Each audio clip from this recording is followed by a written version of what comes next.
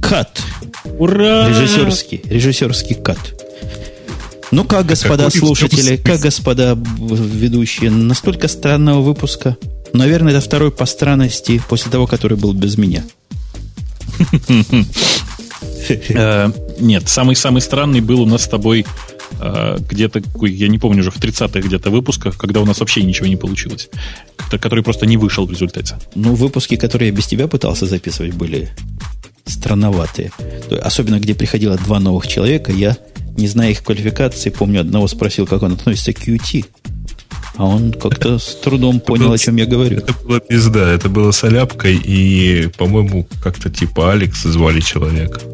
Но все равно помогли, видишь, попытались выпавшие от тебя, Бобук, знамя подхватить. Так, слушайте, раз мы в после шоу... Дима, ты принес с собой, кстати, что-нибудь? Мне ничего не... Какой позор. Я сейчас пойду поищу. Я правильно понимаю, что ничего записывать, ничего сохранять и качать не имеет смысла, да?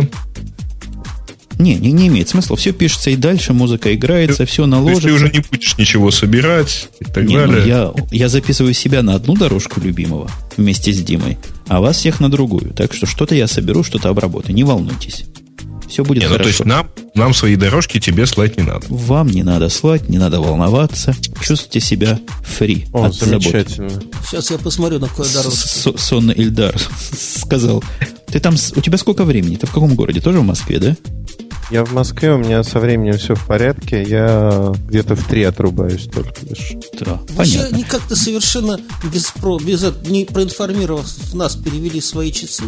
И вот я как дурак приехал на час раньше, сидел тут непонятно зачем, и специально молчал. Вот специально молчал, чтобы чего-нибудь не сказать.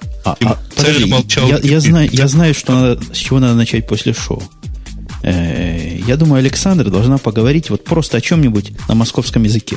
Ну, о чем-нибудь, все равно о чем. Мы просто хотим послушать. Девочки, да. Она может переключаться? Как переключаться? Она вот там, только молчит. Я могу переключаться. Ну, с одного с московского языка на другой. Она другого не знает. Вот девочки, вот за девочку и поговорили, да. Ага. Все сказали, я могу помолчать дальше. Я могу по-московски помолчать. Нет, ты лучше говори. Ты достаточно молчала в шоу. А тебе очень сложно перебить. Я знаю. Старалась, но как-то да. То есть можно сильнее бить, да? Ты понимаешь, в прошлые разы у нас были другие девушки, и их ругали за то, что они меня перебивают, смогли перебить. Теперь я стараюсь быть неперебиваемым, чтобы девушек не ругали. Теперь меня ругают, что я вас перебиваю. Ну, кого-то должны ругать. Теперь меня Бобук ругает за то, что я молчу, да. Ага. Так, мы уже в после шоу, да? Да, слово «как» прозвучало. Ты хочешь про постель поговорить? Нет, я хочу пиво открыть. Я пока взял и открыл пиво. Спасибо вам за тему про QT Creator. Я во время него сходил его и принес это пиво, собственно. Дима, ты их как-нибудь донеси их мудрости. Вы видели, кстати, в Твиттере, который я Диме открыл, какое байо написано у Димы? Нет, какое? Учу всех, восклицательный знак. Так что, Дима, ты соответствуй баю своему, поучи их чему-нибудь, а я пойду поищу, если нам чего выпить. Ну, я не знаю, какое странное байо. Ну, хорошо, за то, что открыл, спасибо. А вообще, вот я предлагаю такую тему. Я уже несколько подкастов такую развиваю, несколько, можно сказать, необычную тему. Вбок. Про Deep Purple. Никто не хочет что-нибудь сказать? Я даже спеть могу. О, давай. В смысле? Могу спеть, могу сыграть. Давай. Ну, подожди, я еще не выпил. А вот, по-моему, они трезвыми выступали. Вот Led Zeppelin я смотрел, по-моему, они явно под косяком. А вот как-то Deep Purple, по-моему, трезвые. А Pink Floyd как выступали? Не знаю. Глядя на Pink Floyd, вообще все понятно. По слухам, Блэкмор, в общем, в свое время сильно уважал виски. Виски? А в какое время? В каком году он уважал виски? Ну, года до 82-го точно. Я смотрел вообще концерт 70-го года. Вот это круто. Ну да. Слушайте, круто. Вот у вас там концерты. У вас там концерты, а у нас сегодня Спартак у ЦСКА выиграл. На улице выходить страшно. Ну, у вас тоже концерты. А кого бьют-то? Или всех? Ты знаешь, все, кто не согласен. Причем с чем не согласен, это очень сложно определить. Выясняется, когда побили, да. А вы о чем? Я сходил, нашел коньяка французского. Дима, после того, как мы выпьем по этому глотку, нам останется только пить вот тот коньяк, который я держу для чистки трубок. А его можно фильтровать, на самом деле. Коньяк через... У тебя есть активированный уголь? Конечно, в трубке у него полно угля. Точно, у меня полно угля, это раз. А во-вторых, так водку фильтруют. Точно, вот ты его сливай после того, как ты трубку промоешь, и его можно будет тогда употреблять. Он черный будет. Это другой напиток. А через масличку еще. Слушайте, я решил вас добить. Кстати, о трубках. Ильдар, скажи, пожалуйста, у тебя какие-нибудь слухи про 3G в Москве есть, нет? Я вас ненавижу. А как я их ненавижу. Нет, 3G не будет в ближайшее время. Военные заломили такие деньги, что никто не хочет платить. Учитывая кризис, у операторов просто этих денег нету. Там много. А у вас кризис? Не, у вас нет, у вас кризис, а у нас денег нет. А у нас нет кризиса, я не знаю. У кого кризис? По моим расчетам, да, на следующей неделе 10 тысяч вернется. Почему у нас кризис? Нет, вот у вас просто кризис. Подожди, откуда ты знаешь, вернется, не вернется? Может, это маленький локальный отскок? Может, извините, ты говоришь с тем человеком, который ручку крутит. Покручу, вернется. Женя, я видел в прошлый раз у тебя на десктопе, как ты крутишь ручку. И как? Как-то не туда ты крутишь ручку. Ты ее в нашу сторону крути. Подождите, вы видели, в прошлый раз я уехал, и что случилось после этого? Я уехал, вернулся, биржа на 10% выросла. Думаете, это совпадение? Coincidence, думаете? Ничего подобного. Потому что Бобук там покрутил файл, да. Про биржу. Я вам хочу сказать, вот у меня ребята, которые занимаются бизнесом в Штатах, они по Северной Америке наиболее большие по аксессуарам ребята были. Сейчас парень уехал на полгода просто отдыхать. Он не занимается бизнесом, потому что, говорит, умерло все, и на данный момент продажи у него умерли, вообще, целиком и полностью их нету. А что он продает? Вообще всю аксессуарику, Bluetooth, там, гарнитуры, вот вся эта байда. Какие гарнитуры? Вот любые. Такие, я Диме показываю, вот такие. А, я думал, финские гарнитуры. Стенки, что ли?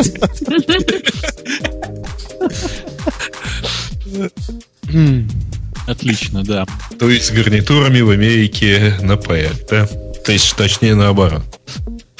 С продажами на проект. При этом все мои знакомые, которые занимаются всяким трейдерством, вообще всякими акционными делами, они все просто вот вцепились в свои Bloomberg-терминалы и сидят просто не отрываясь.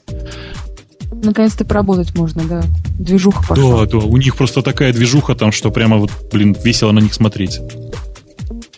Да ладно, с вашими законами по внутреннему инсайд-трейдингу тут уже все бы миллионерами были. Просто мечта демократического правительства. Каждый стал бы богатым. Они и работают в этом направлении. Что ты прямо?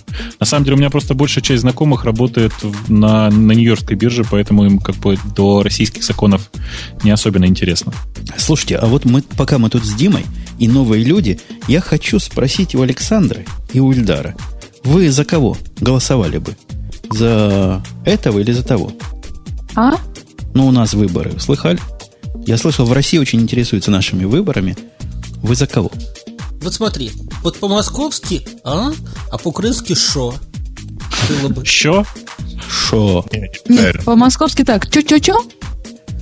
Не, разве так говорят в Москве? Ты так красиво по-московски сказала, просто я с Димой согласен. Саша, ты за кого? Скажи честно, ты за Обаму, Хусейна? Если честно, я слышала... Или за Маккейна? Олдмена? А Ленин за кого был? Поэтому мне тяжело сравнивать. Как тяжело сравнивать? Один черный, один белый, один молодой, один старый. Один все взять и поделить, второй... тоже поделить, только не так активно. И только по-другому. Все взять и поделить, но по-другому. Это же очень просто. Это же кто-то отличается, а все остальные не отличаются. Так они оба отличаются. Их там двое всего. Они не могут не отличаться. Нет, от всех предыдущих компаний они отличаются, понимаешь? Тем, что он черный, а раньше все были белые. Это отличие или какое? И во всех новостях везде про него, и анекдоты про него очень смешно придумывать, потому что он к бабушке ездит отдыхать, каникулы Бонифация, и так далее. Уши, Дима, ты про уши говорил, да?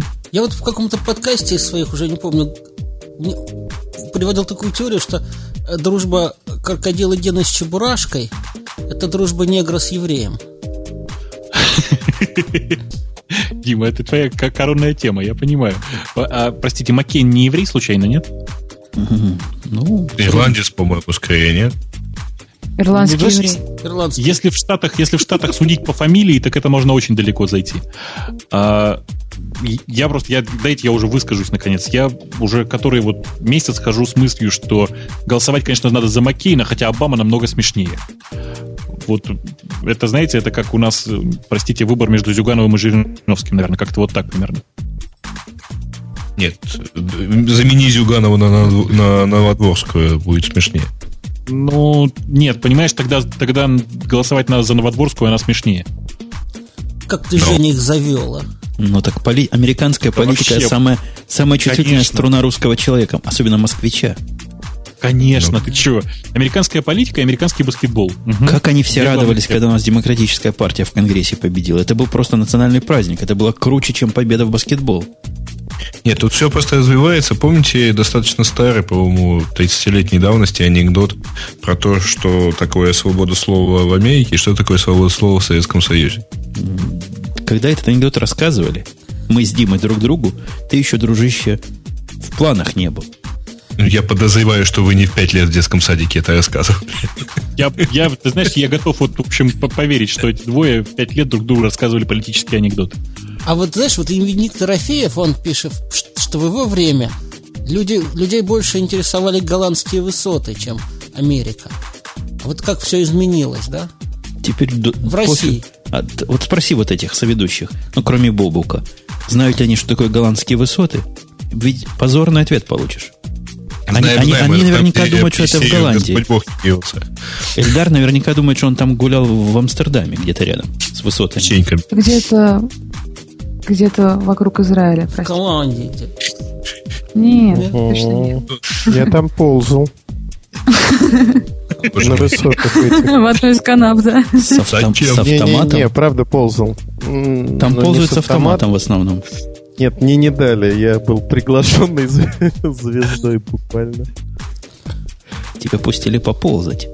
Да, меня пустили поползать. И спросили, как, хорошо? Хорошо, дружище, ползает.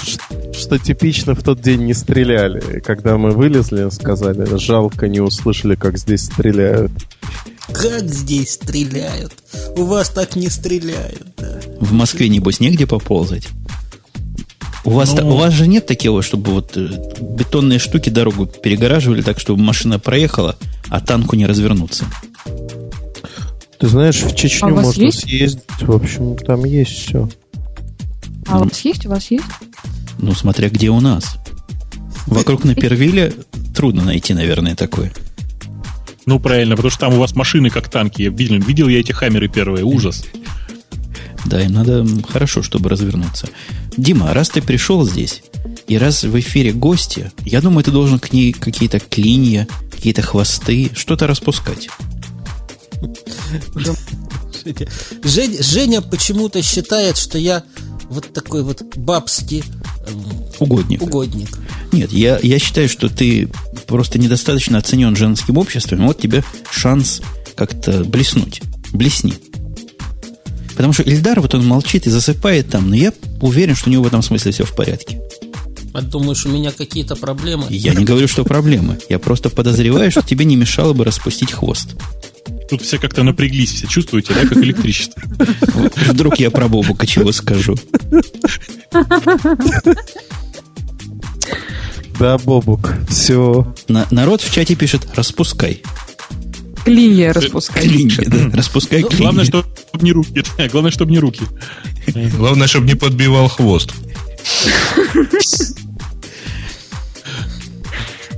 СМС-ку могу послать за $30. О, за $30. Не, как его? В Твиттере что-нибудь. В Твиттер написать. А в Твиттере идет прямое обсуждение того, что у нас тут происходит, по-моему. Да? Точно. Точно. Спрашивают, какой у Димы юзернейм? Прекрати глушить Диме микрофон. Все вокруг тебя, все сообщения крутятся. Говорят, там сообщают, что у нас чуть-чуть упало что-то. Любит и защищает. У нас все поднято. Если чего упало, это у вас упало. У нас стоит как влитой, не волнуйтесь.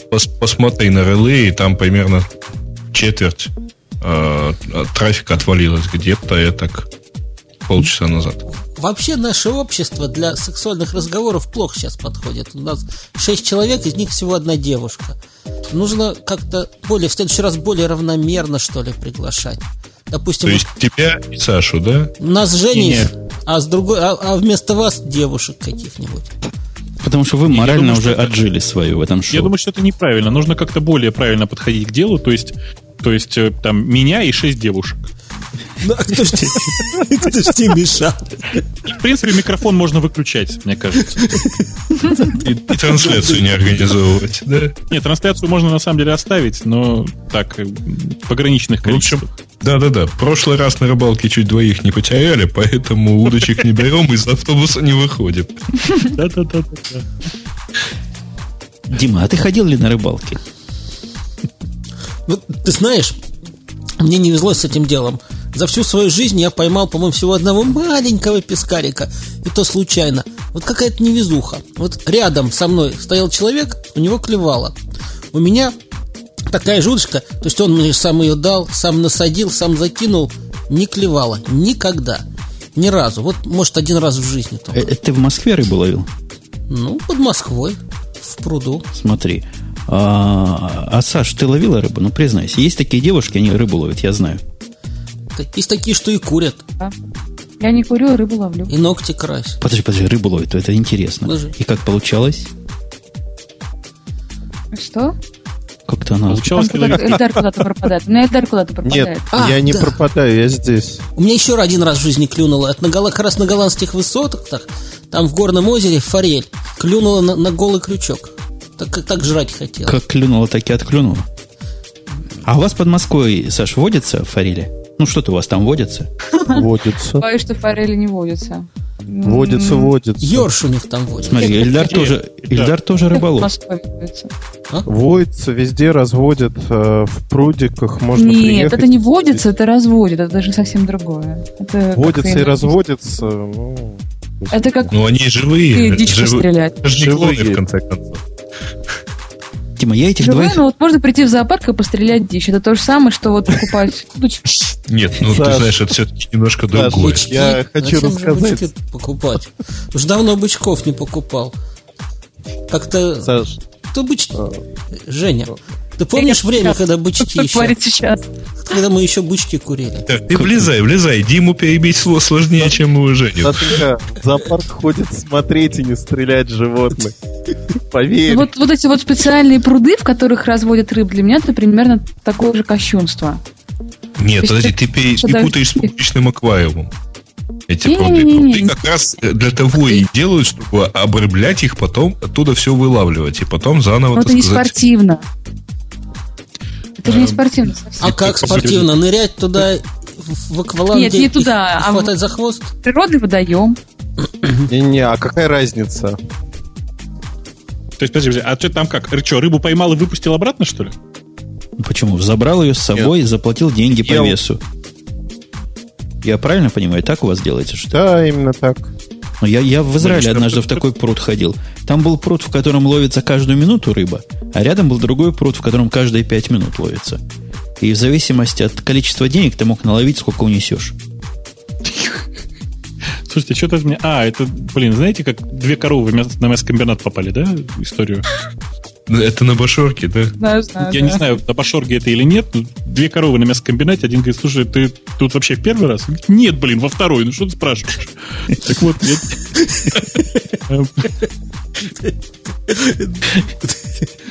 я что хочу сказать-то?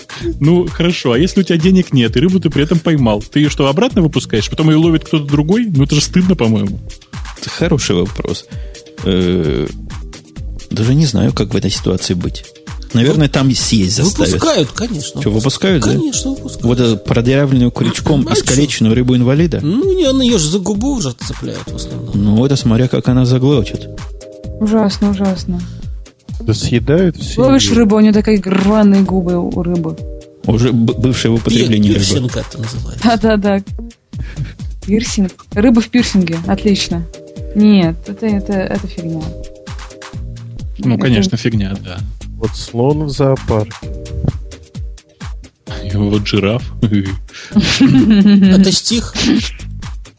Это какая-то ассоциация московская.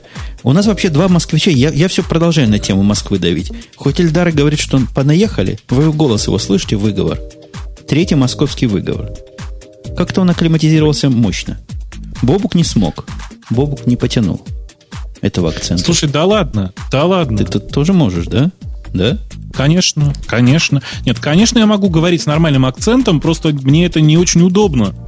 Чего? Язык за зубы цепляется. Гриш, у тебя какой-то акцент такой голубоватый сейчас. Конечно. Это в Москве я был просто больше... да. Вот Саша не даст соврать. В Москве просто огромное количество людей ездит в метро, и они называются метросексуалы. А почему сексуалы? Я ездил в метро. А почему я был сексуалом? Ты не в том метро ездил. После поездки в московском метро ничего не хочется. То есть удовлетворен полностью. Ильдар тут просит в чате тебя предупредить, что этот выпуск может быть выложен в интернете. Что ты тут позорище не наговорил какого-нибудь? Да пусть выкладывают, не страшно. Ну, спасибо, дружище. Так бы даже не знаю, что бы и делали. Пришлось бы тебя как-то глушить пиканьем. Представь, какое впечатление у твоих слушателей бы сложилось. Как Эльдар расскажет, сразу бей. А вот у меня я уже долго жил в Израиле, все время снился такой сон, что я прихожу в московское метро, достаю пятак, и тут понимаю, что цены уже к тому времени давно возросли. И вот не знаю, что делать. Прямо... Там сейчас сколько проезд метро стоит? Не пятак уже, наверное. Нет, точно не пятак. 17, по-моему, да? 17 чего? Рублей. А как вы в турникет бросаете 17 рублей? Или там... Так сворачивают и бросают. Бумажные билетики с магнитной полосой. Как везде стало. По глупости абонемент на 3 месяца, карточку на 3 месяца. И она посчитала, что у меня в среднем, не перестал, но ездил как обычно. Не знаю, почему я решила. Я очень очереди не люблю, поэтому решила, что на 3 месяца это, наверное, хорошее решение. И посчитала недавно, что одна поездка в метро обходится мне примерно в 50-60 рублей. Я так расстроилась. Да. Вот в Киеве остались жетоны, но они тоже кидаешь, но жетоны пластмассовые. Но, оказывается, существует то ли 3, то ли 4 разновидности этих жетонов. У нас просто в Яндексе есть человек, который их коллекционирует. Смотри, Дима, как у них цивилизация тоже дошла. Мы привыкли пятак, думали, Россия лапотная, медведи по улицам, водка замерзшая, а у них, видишь, магнитные карточки. Ты представь, что карточку использовать, считыватель нужен. И как эти считыватели, вот это воровское население, которое, как известно, там везде тусуется, не поразбирало на запчасти. Если ты покупаешь... Очень мало негров, у нас нет воровского населения. Как нет? Грузины. Точно. Грузины в метро не ездят. В метро перестали работать. В метро ездят те, у кого нет денег, чтобы быть грузином. Верно. Самое страшное метро вообще в Израиле. Я как сейчас помню, в Хайфе это просто ужас какой-то. Там одни евреи, вы не представляете. А там метро есть? Арабы. В Хайфе метро есть? Ты Конечно. не перепутал? Нет. Может, это поезд, который над поверхностью идет? Конечно. Это же не обязательно под землю увозить. Ты что? Не, метро нету в Хайфе, ты гонишь. Там есть электричка. Слушай, не парь мне мозг, там есть фуникулер. Он называется метро, не поверь. Фуникулер. Но у нас тут поезд ходит, называется метро. Но мы же не говорим, что это метро. Вообще, это на самом деле... Не, вообще оно правда называется метро. Честное слово, кроме шуток. Сейчас кто-нибудь из израильских слушателей тебе ты вмажет. Ты не поверишь, между прочим, вот в московском метро, когда ты подходишь и засовываешь туда вот там из такого легкого картона или плотной бумаги, эта карточка с магнитной полосой, оно его проглатывает и печатает тебе во имя прохода. Я могу поверить в такое. Я как раз вчера с работы выезжал, там такая фиговина на выходе из стоянки стоит. Такая умная зараза. Засунешь в нее карточку, она ее заглатывает. Обратно карточку уже не забрать. Потом надо кредитную карточку туда засунуть. И при том, если ты неправильно засунешь карточку, она ее отдаст, но дает неправильное диагностическое сообщение. Вот я засовываю, представьте мою ситуацию, засунул бумажную карточку, всосала. Засовываю пластиковую, она ее выбрасывает, говорит, ваша бумажная карточка не тем концом вставлена. Я уже ее вставил и вынуть не могу. а утверждаю, что не тем концом вставил. Оказывается, это имело в виду, что я кредитку должен перевернуть. Ага.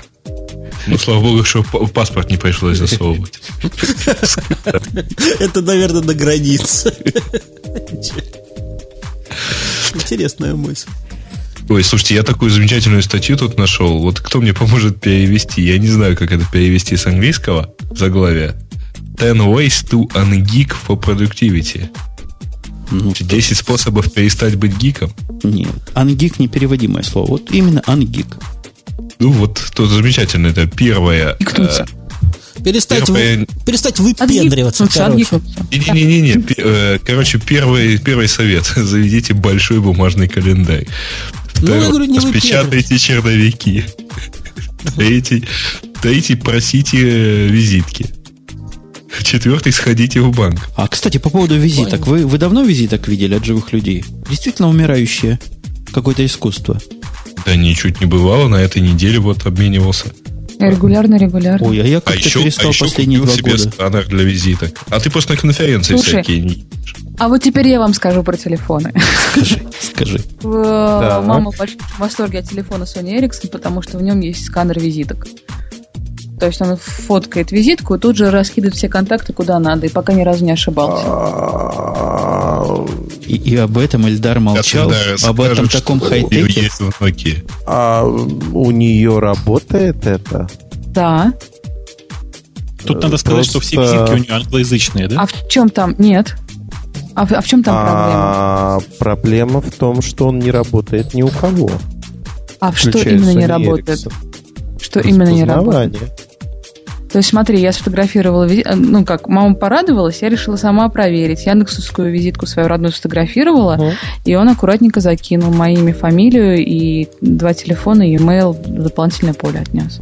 И вообще ничего не перепутал. Может быть, мне повезло, но конкретно в этом случае нет. Это очень странно, потому что эта функция, она практически не работает ни у кого, и народ жалуется именно на то, что бьются номера и распознается не очень правильно. Бьются номера? Раз на раз не приходится, но я, в общем, видел этот эксперимент собственными глазами, если я не ошибаюсь. Могу сказать так, что, в общем-то, я пользовался на разных аппаратах, пока счастья нету, не пользуюсь этой функцией в принципе, потому что врет. У меня все-таки есть ощущение, что Эльдар просто так недолюбливает Sony Ericsson. Почему же просто не так просто есть? Так, я думаю. Да. Нет, не просто есть так. другие объяснения. Что-то основной мотив. Основной мотив в этом году компания Sony Ericsson 2 высказываниями лишила меня примерно 250 тысяч евро. И я ее в этом году очень не люблю. Это правда. А нас с тобой, Женя, вот так не лишить 250 тысяч евро. Да фиг лишишь, к нам лучше не подходить с такими мелочами. Кстати, Эльдар, такой вопрос. А вот в Nokia есть что-то под названием штрих-код. У меня сложилось впечатление, что оно умеет читать только специальный этот мобильный штрих-код. Знаешь, как на сайтах ссылки там кодируют? Или он умеет стандартный штрих-код на давай прочитать? Ты знаешь, он стандартный умел в первых версиях. Сейчас не совсем понятна ситуация, что со стандартными происходит. Потому что там, по идее, они обещали базу некую, чтобы ты мог прийти в магазин, что-то тебе понравилось, прочитать код и запомнить это устройство. Сейчас ты можешь просто запомнить этот код, но расшифровать, что это такое, нельзя. Не, это после шоу или где? Я не понимаю. Действительно, опять какие-то телефоны. Вот меня спрашивают впечатление от прослушивания последнего радио Ти. Не могу создать впечатление, потому что я такие длинные подкасты не слушаю. Я их только записываю. А все-таки. А вот скажите, я слышал такой тоже старый анекдот про новых русских. Может, это уже устарело? Про то, что новые русские приходят к старому еврею и говорят: папа, дай денег. Это актуально сейчас? Это называется буян. Понятно. Но за этим глубокая мысль. Ты чувствуешь? Я, судя по тишине в эфире, либо отрубился интернет, либо они просто так пытаются понять, что ты хочешь сказать. Я хочу сказать, не могу, откуда берутся новые русские? Вот по моим понятиям, все, вот из моих знакомых все новые русские, которые реально вот что-то добились, у них у всех были в свое время, ну, не старые евреи, конечно, но родители уже были какими-то начальниками. Вот можно вот так вот сделать себя, вот как у нас на Диком Западе. Пришел с этим самым, с Наганом, с Кольтом, и сделал себя сам. А вот у вас так можно? Конечно, пришел с Наганом. Да, с Наганом можно. А с Наганом можно. Можно, значит, с Наганом. Не, подожди, а разве Наган это русский? Че это вы с Наганом можно? Наган это тоже пистолет, не русская система. Ну, с обрезом, неважно. С этим самым, с винтовкой Мосина можно прийти, наверное. Слушайте, ну, не. Слушайте, АБС это точно не русское. АБС это точно не русское оружие. Обрез это по-любому, да. Это просто... Это точно вот что-то там из южных областей. Слушай, спрашивают в чате, кто этот парень, который рассказывает баян за баяном. Это про тебя, Дима. Это Дима. А кто это спрашивает, блин? Чат спрашивает. Назовитесь, что это такое в натуре? Некто под кличкой Идеали. Такое спрашивает. 10-ю минуту пытаюсь спросить, скажите, вот, у вас комары там есть сейчас? Просто я только что поймал комара и понял, что в ноябре, наверное, что-то не так. Я чувствую, что это просто те самые хваленые комары-антисемиты, которые просто поналетели из Израиля и кусают только евреев. Вот у меня такое ощущение. У нас с комарами борется хай-теком. Тут какой-то хай-тек разводит, и комары сдыхают после него. То есть, подожди, то есть правильно ли я понимаю, что от радио-Ти тоже комары дохнуть должны? Не, у нас есть специальные сотовые телефоны фирмы Nokia, которые их разгоняют. Саша, специально для тебя сообщение. Давай. P1 Sony Ericsson не распознает визитки, хоть убейся. Я вот 3 визитки сейчас, бьет он их. Кто чем развлекается по ночам, я проверяю. Я бью комаров телефоном. Кто-нибудь ходит с телефона моей мамы? Я хотел сказать, что от нашего шоу могут не только комары помереть, подохнуть со смеху. А мама ведь точно не один, а какой-то такой вишневый красивый телефончик. Да-да-да, ноутбук у тебя какой красненький, ну да. Правда, у меня Fujitsu Siemens, не люблю я вас. А почему не R? Это мы в прошлом после шоу, по-моему, обсуждали. Ну, потому что у меня должно быть оборудование максимально приближенное к тому, что есть у большинства пользователей наших интернетов. А большинство из них сидят такие не на маках пока. А у меня есть вопрос к Ильдару. Я все не люблю, когда гости долго молчат. То у меня даже после шоу я все равно их хочу как-то раскрутить. Ильдар, здесь ли ты? С нами ли ты? Дружище, ответьте нам, пожалуйста, слушателям многомиллионным этого после шоу на вопрос. Почему, черт побери, у всех ведущих этого шоу в скайпе есть лица, а вы безликий? Как это связано с вашей любовью к Nokia? Хороший вопрос. Ильдар, не сдавайся, они тебя травят. Ты же понимаешь, сейчас лекция минут на 40 будет кратенькая. Я тебе честно признаюсь, вот меня просто спросила Настя Голицына сейчас в ЖЖ у себя, почему ты такой тихий, засыпающий.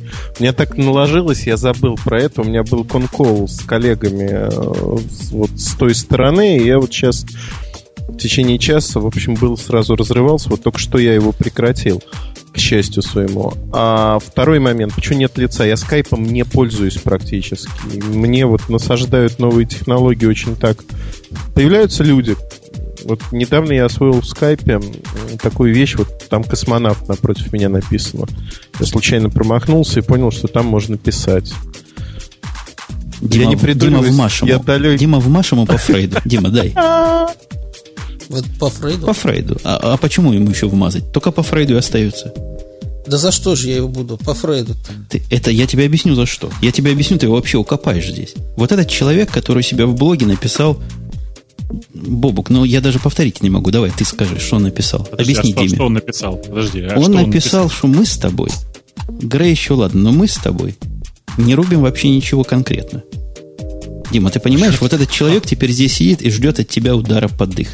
Кто не рубит? Мы не рубим. Я не рублю, Бобук не рубит. Ну, это может быть. Что же я его должен бить? Что же я у вас... Ты должен поддержать наняли. нас. Я тебе отключу микрофон просто. Бьют, да? Конечно, наших бьют. Но, честно говоря, я тоже не рублю ничего. Я не знаю. Не могу судить. Вот если бы он что-нибудь сказал... Про тебя. Эльдар, скажи что-нибудь про Янки после пьянки. Ты ведь не слушаешь это шоу, признайся. Не, вообще ни разу не слушал, честно скажу. Хотя хотел. Дима подставился. Давай, Дима. Я не знаю, рубите вы или нет, но вы пьете, а? Мы выпили по немножку хорошего коньяка, теперь остался, который для трубок пользуется. Дима, принести его? Но только надо сначала трубку помыть. Вы знаете новогодний телефон, как постоянно звонили в скорую со словами «а мы тут пьем», нет? Это просто как раз вот говорю, ну это когда, 1 января, там, 2 часа дня, звонок в скорую, а мы тут пьем. Прекратите хулиганить, немедленно положите трубку. Через 15 минут снова звонок, а мы тут пьем. Положите трубку, перестаньте хулиганить. Еще через 15 минут. А мы тут пьем. А Жора, он уже не пьет. Он штопор проглотил. Алло, ну вы там хоть что-нибудь предприняли вообще? Что происходит? Вы хоть что-нибудь там делаете? Так мы это, я не знаю. Слушайте, ничего не делайте, мы сейчас приедем. Да не надо приезжать, мы уже бутылку вилкой открываем. Что вы, я не знаю. Дима, ты слышал, такой слух ходит по интернету? Комментарий я прочитал, который меня поразил наблюдательностью до самой глубины души. Знаешь, какой был? Ну, что ж ты не поддержишь? Мочи. Комментарий был такой, сейчас я им всем дам. Говорят, когда Умпутун шутит, все очень весело смеются. Неспроста это. Ну, пошутим и проверим. Я, кстати... Подожди, я по индикаторам видел, что Ильдар не смеялся. Я тут все вижу, кто смеется, кто нет. Первым засмеялся Бобук, да? Нет. Потом с некоторым интервалом. Есть кнопка, на которую я нажимаю, когда не говорю. И что она делает? Ну, что пристали к человеку? Сейчас я нажму. Он в коле. Он нажал. Вы слышали? Он нажал. И пропал. И он пропал. Там отсмеялся. А теперь появился. Ты понимаешь, у него кнопка, то, что люди нажимают ногами, любители Nokia нажимают руками. И что-то в этом есть. Да, потому что ноги у меня в тапочках, а тапочки у меня на табуреточке. Табуреточка под столом, и убирать их оттуда не хочется. Давайте девушку спросим. Давайте, она нас стесняется. Ой, она стесняется, да на любого порвет. Ну, девушки все стесняются. Я уже понял. Я недавно предложил нескольким девушкам записаться в подкасте, и как они стеснялись. Как стеснялись. Я думаю, хороший вопрос будет девушке. Они знали слово подкаст? Знали, они знали. И они даже неплохо поют и танцуют. Но при слове подкаст, или особенно записаться, прямо у них в глазах какой-то ужас такой появился. Дай угадаю, ты им предлагал записать финальную песню из «Иисус Христос суперзвезда», да? Ну, там, где девочки танцуют. В Екатеринбурге на эту тему официантки спросили, в Краснодаре.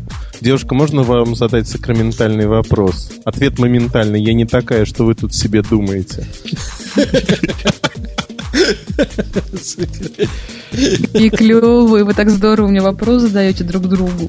Так вот, дорогая Саша, у меня вопрос созрел от лица Димы. Потому что тут сказано в чате, что я от лица слушателей задаю Диме вопросы. Так вот, от лица Димы я задам вопрос тебе. А на кой черт у тебя такое странное имя Лавале? Дима, это ее так зовут в интернете. Может, это фамилия? Да не фамилия. Я видел лицо, вряд ли с таким лицом можно иметь такую фамилию. Так, Эльдар опять не смеялся. Я заметил. Да? Получилось, да? Я не могу смеяться. Не могу. Скан паспорта прислать, я поняла. Это что, действительно фамилия? Да ну, не может такого быть. Вот сейчас кто-нибудь тебя спросит, почему ты Умпутун. Ты дождешься. Это известно всему интернету великому. Я не знаю. Даже Яндекс это про меня выдает. Яндекс вообще стучит на меня сразу. Ну, расскажи. Ну, в коротком... У вас там поиск такой есть на Яндекс.ру. Угу. Не на Яру, а на Яндекс.ру, который подсказывает. Попробуй там, набери, он тебе сразу подскажет всю правду. А так жалко, да? Ну так, как же я скажу? Народ сам догадывался, а тут я в прямом эфире скажу нет. Мы девушку о чем-то спрашивали, или я что-то не понял. Слушайте, а вы заметили, уже никто не помнит. Дима, тебя спросили, почему у меня такой дурацкий ник. Вот. Но это тоже задание на сообразительность. Меня спросили, почему у тебя дурацкий ник? Нет, твоего имени меня спросили. А еще народ интересуется Тебе было интересно, почему у меня такой дурацкий ник? Так Дима, ответь. Да, интересно. Она говорит, у нее такая фамилия. Это я говорю, что у нее такая фамилия. Она молчит. Почему у тебя здесь пол женский? Возраст нормальный, а пол женский. Где? Возраст нормальный. В скайпе. У тебя нормальный пол в скайпе. Надо срочно на мужской менять. Как Васька. И сразу ринулся смотреть на это. Да, дата рождения, да. Я побежала. Ой, блин, подсудное дело, слушайте. Ужас. Ужас. Да. Да. Слушай, а скажи, пожалуйста, а у тебя какая девичья фамилия матери? А ты кому вопрос? Тебе, Саш. Это хороший вопрос, когда хочешь хакнуть счет на банке. Так, нашел мою кредитку. Нет, но тогда бы я еще год рождения спрашивал. Нет, меня интересует просто ответ на секретный вопрос. Ответ да. Слушай, дело в том, что у меня мама не особо меняла фамилию, поэтому я там всегда пишу что-то другое. Да, то есть чужую фамилию, не своей матери. Да, точно угадал, не своей матери. Саша, у меня к тебе еще один вопрос. Потому что я единственный, кто пытается тебе вопросы в этой студии задавать. Почему? Ты какие-то дурацкие вопросы задаешь. А я других не умею, ты уж извини. А почему у тебя голос похож на голос Ольги Борисовны? О, боже мой. Это не я сказал, это все спрашивают. Ну вот опять, а кто Ольга Борисовна? Бобук, объясни. Ну, я знаю. Это бывшая подруга. Нет, Васи. Ах ты, Господи. И продолжая мысль. Голос, я чувствую, что следующий... и голос похож. Они подозревают, что Вася передал свою... Есть подозрение, что под ником Лавале скрывается Ольга Борисовна. Я читал такую теорию. Ты не можешь... А еще там отличная фраза была, я говорю, эта фраза просто Подождите, а что, похоже? Разве похоже? Да, похоже. Говорят, акцент такой же, да. Есть, да. Акцент, да, московский акцент. Ну, вот акцент. И глаза. Два? И глаза, да, и глаза. Угу. Особенно правый. Глаза очень, да. Не, если вспоминать комментарии, то просто мою предыдущую неделю сделала фраза, что Бобук просто слишком много пошлит и вообще слишком как-то, что там было, фамильярничает, да, сразу видно, не надо приглашать девушек, с которыми Бобук спит. В этот момент я просто сложился и катался по полу, я не знаю, минут, наверное, 20. Мне так хорошо... Нет, там более изысканно как-то было написано. Там было написано, что в Радио Ти интересны гости, которые не общаются друг с другом. Ну, какой же интерес, если они... Может, они не общаются, но спят друг с другом. Было вот так сформулировано. Они, может быть, после Радио Ти, я не знаю, но до Радио Ти они точно этого не делали. После Радио Ти это то, что сейчас происходит. На что намекаешь? Это святое. После Радио Ти ночью зря, что ли, посидели? После Радио Ти. Ну, познакомились. Все пошли спать. Ну, познакомились. Получили... Ну, ясно, поговорили, получили друг от друга удовольствие. Ну, не знаю, мало ли что. Может, в кафе. А ходит ли у вас в кафе, коллега Бобук? В кафе я пока вхожу, в принципе. А что вы конкретно имели в виду? Ну, ходят, причем, по-моему, только в одно. Ну, а есть такое кафе? Есть еще такое понятие? Да, конечно. И даже у нас есть до сих пор, помнишь, в Покровских воротах замечательная фраза «О, кафе-бар я догоню». Так вот, до сих пор существует, все хорошо. То есть у нас-то, Дима, кафе тут нет, в принципе, да? У нас есть пабы, есть рестораны, правильно? Кафе нет. Кафе — это что-то французское. Да, это что-то европейское. У нас здесь французов не очень любят. Слушайте, кафе-бар исторически вообще в России всегда назывался «рюмошное». Правильно, я вам советую к корням возвращаться. Называть их пабом. Пабом. У них уже... Ну, понимаешь, просто «пора по пабам» звучит очень тяжело. Пора по пабам, да. Пора по бабам. Вот, ну, мужики друг друга поняли буквально с полуслова. Дима аж ногами застучал, что в микрофон отдача пошла. Дима, не стучи ногами. Не волнуйся так ты из этих пабов. Да я не из-за пабов волнуюсь.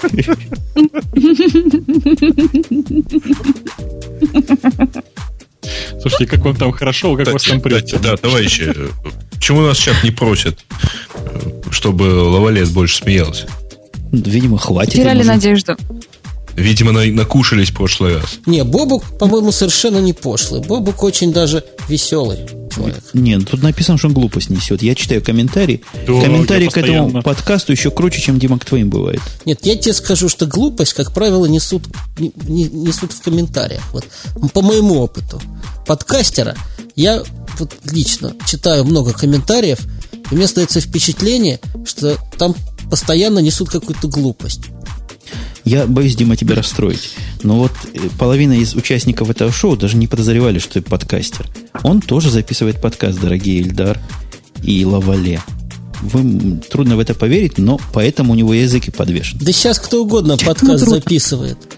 Ты что? Кто угодно, кто попало, всякая собака. Сейчас просто это такое брожение, знаете, когда до утра под луной мы бродили с тобой, потому что с тобой мы дрожжи, простите.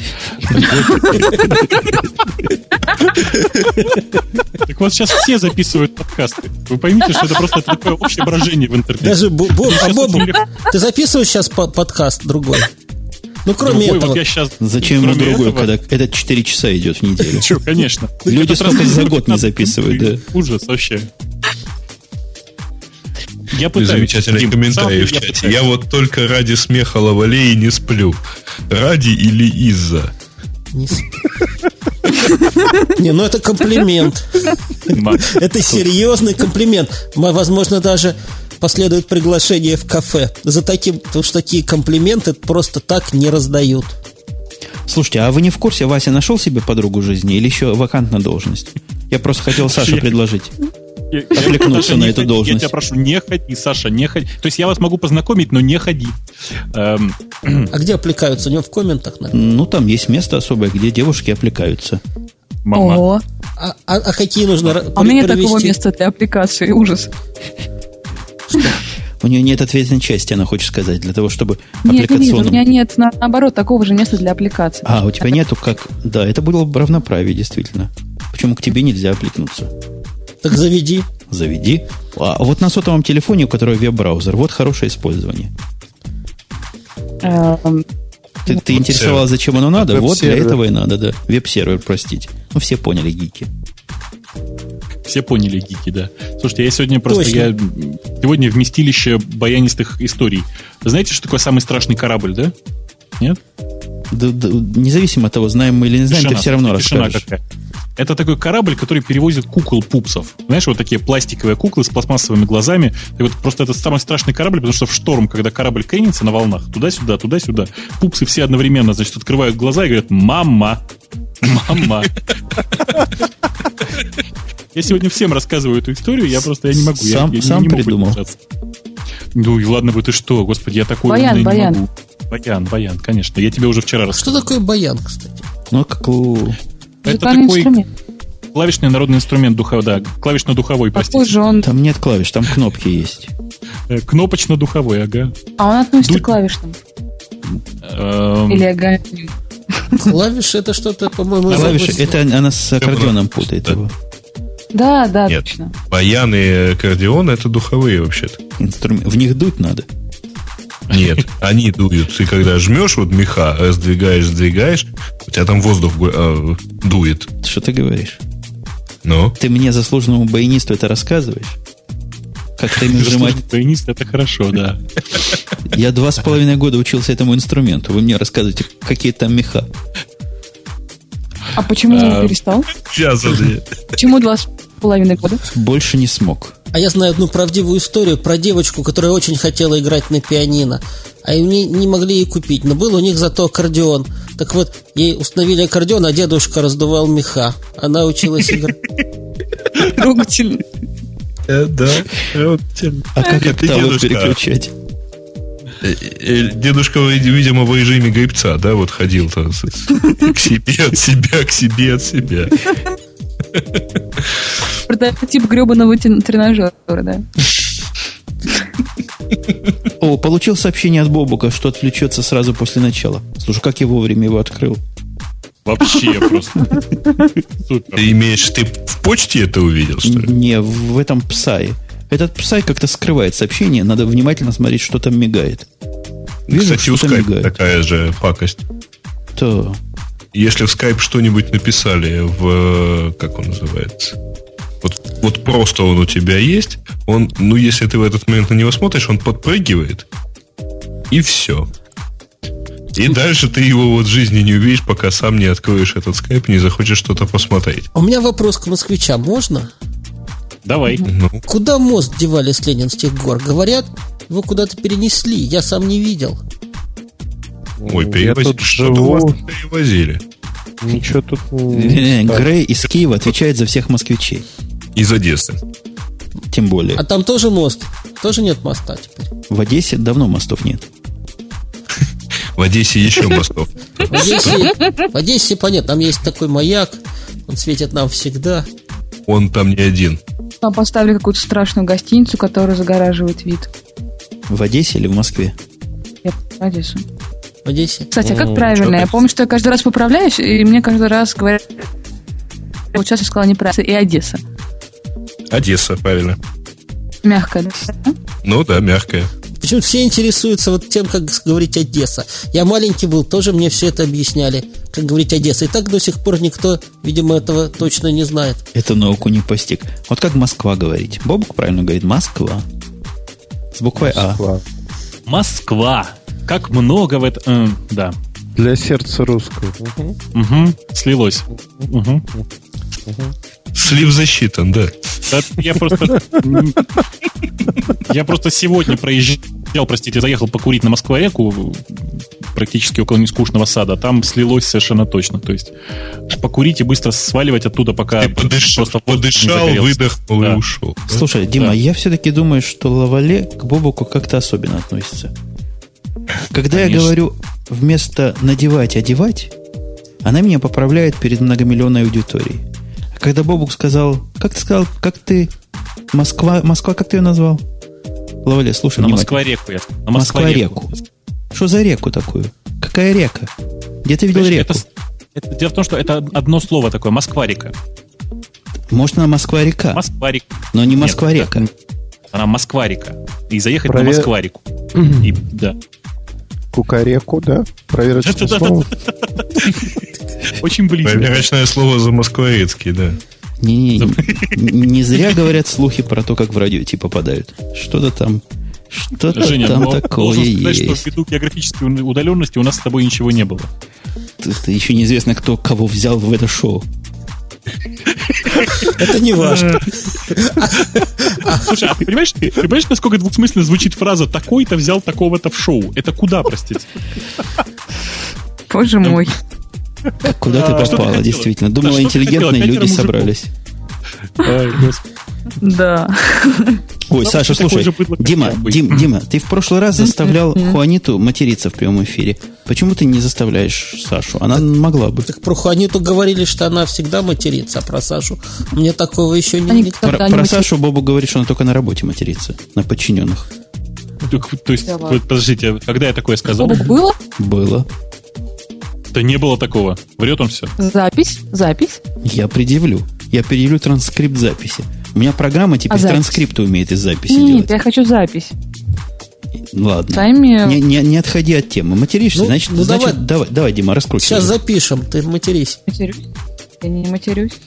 С таким голосом, как у тебя, Ольга Борисовна всегда матерится. Вот и мы, наверное, отличаемся. Мы должны чем-то отличаться. Нет? А мы сделаем монтаж. Вот скажи, 3 рубля. Поцелуй, монтаж, бэби. А даже фраза про бездуховность из Васиного подкаста вполне можно к тебе прицепить, чуть-чуть поравнять по темпу, и будет то, что надо. Уже не такие программы тут. Еще угодно сделаю. Еще угодно сделаю. То есть можно даже не говорить ничего, даже не начинать ничего говорить. Нет, Саша, я тебе сейчас расскажу. Да, правильно сделать следующее. Правильно сказать. Да. Вот можешь сказать с выражением. Осторожно. С выражением можешь сказать. Током дернул, прошу прощения, да. Это он просто тебя предупреждает. Можешь ты с выражением сказать фразу «монтаж и запись»? Ну, просто предложение. С приличным выражением. И запись. Монтаж и запись? Вот. Жень, потом буквочку «и» в серединке там между гласными в слове «запись» вставь, пожалуйста, и все будет отлично, мне кажется. Ага. А в монтаж что вставить, Дима? А монтаж не... там, кстати, подрезать можно, да. Буковки Х и У.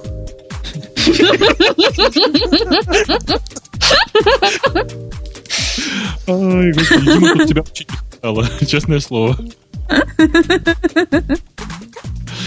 Ой, господи. О! Это мой телефончик.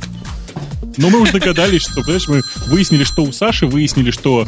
понятно, понятно, что это iPhone. Да, это звонили Эльдару, вы не подумайте. Звонок, как у Сони Эриксона. Нет, звонок... Я в действительности когда-то помню, где же это было? На какой-то конференции как раз начали входить в моду вот эти винмобайловские коммуникаторы, там где-то так. WinMobile 5, что-то такое. Так вот тогда каждый ставил себе вот этот звонок. Вот зазвонило, и 50 человек начинают хлопать, где у него очередной кьютековский вот это вот чудище зазвонило и как оно вибрирует. А я помню, что первый такой звонок появился, на моей памяти, возможно, я сейчас совру, у Sony Ericsson в T610. Это было что-то совершенно волшебное. Он еще при этом вибрировал нереально. Опять о телефонах. Я лучше продаю песни. Подожди, это про мой телефон речь идет, да? Вот я как ушел, с тех пор мой звонок обсуждаете. Звонок обсуждаем, да. Понравился? Телефона не отпускают. Ваше мнение меня, в общем, мало интересует. Эльдар, понравился? И даже мое мнение мало интересует. Даже Эльдару понравилось. Ты Эриксона любишь, с тобой, в принципе, все понятно. Ага. Слушайте, господа и дамы, мне надо отходить. Доброй Есть два ночи. предложения. Либо вообще закрыть всю эту балалайку, потому Давайте что сколько закроем. можно. Либо я вас оставлю. Я вот песню Давайте спою. пнем. Дорогие москвичи, доброй ночи. Что-то это... Запел. Ну, что сказать вам? Сказать, А еще? Да. Чего, еще спеть? Чего? Да. Ой, он сейчас будет рок-оперу петь. Мы никогда не разойдемся. А вот я еще люблю из Deep Purple in Rock петь. Что, сейчас будешь? Постесняйся девушек в эфире. Пум-пурурурум.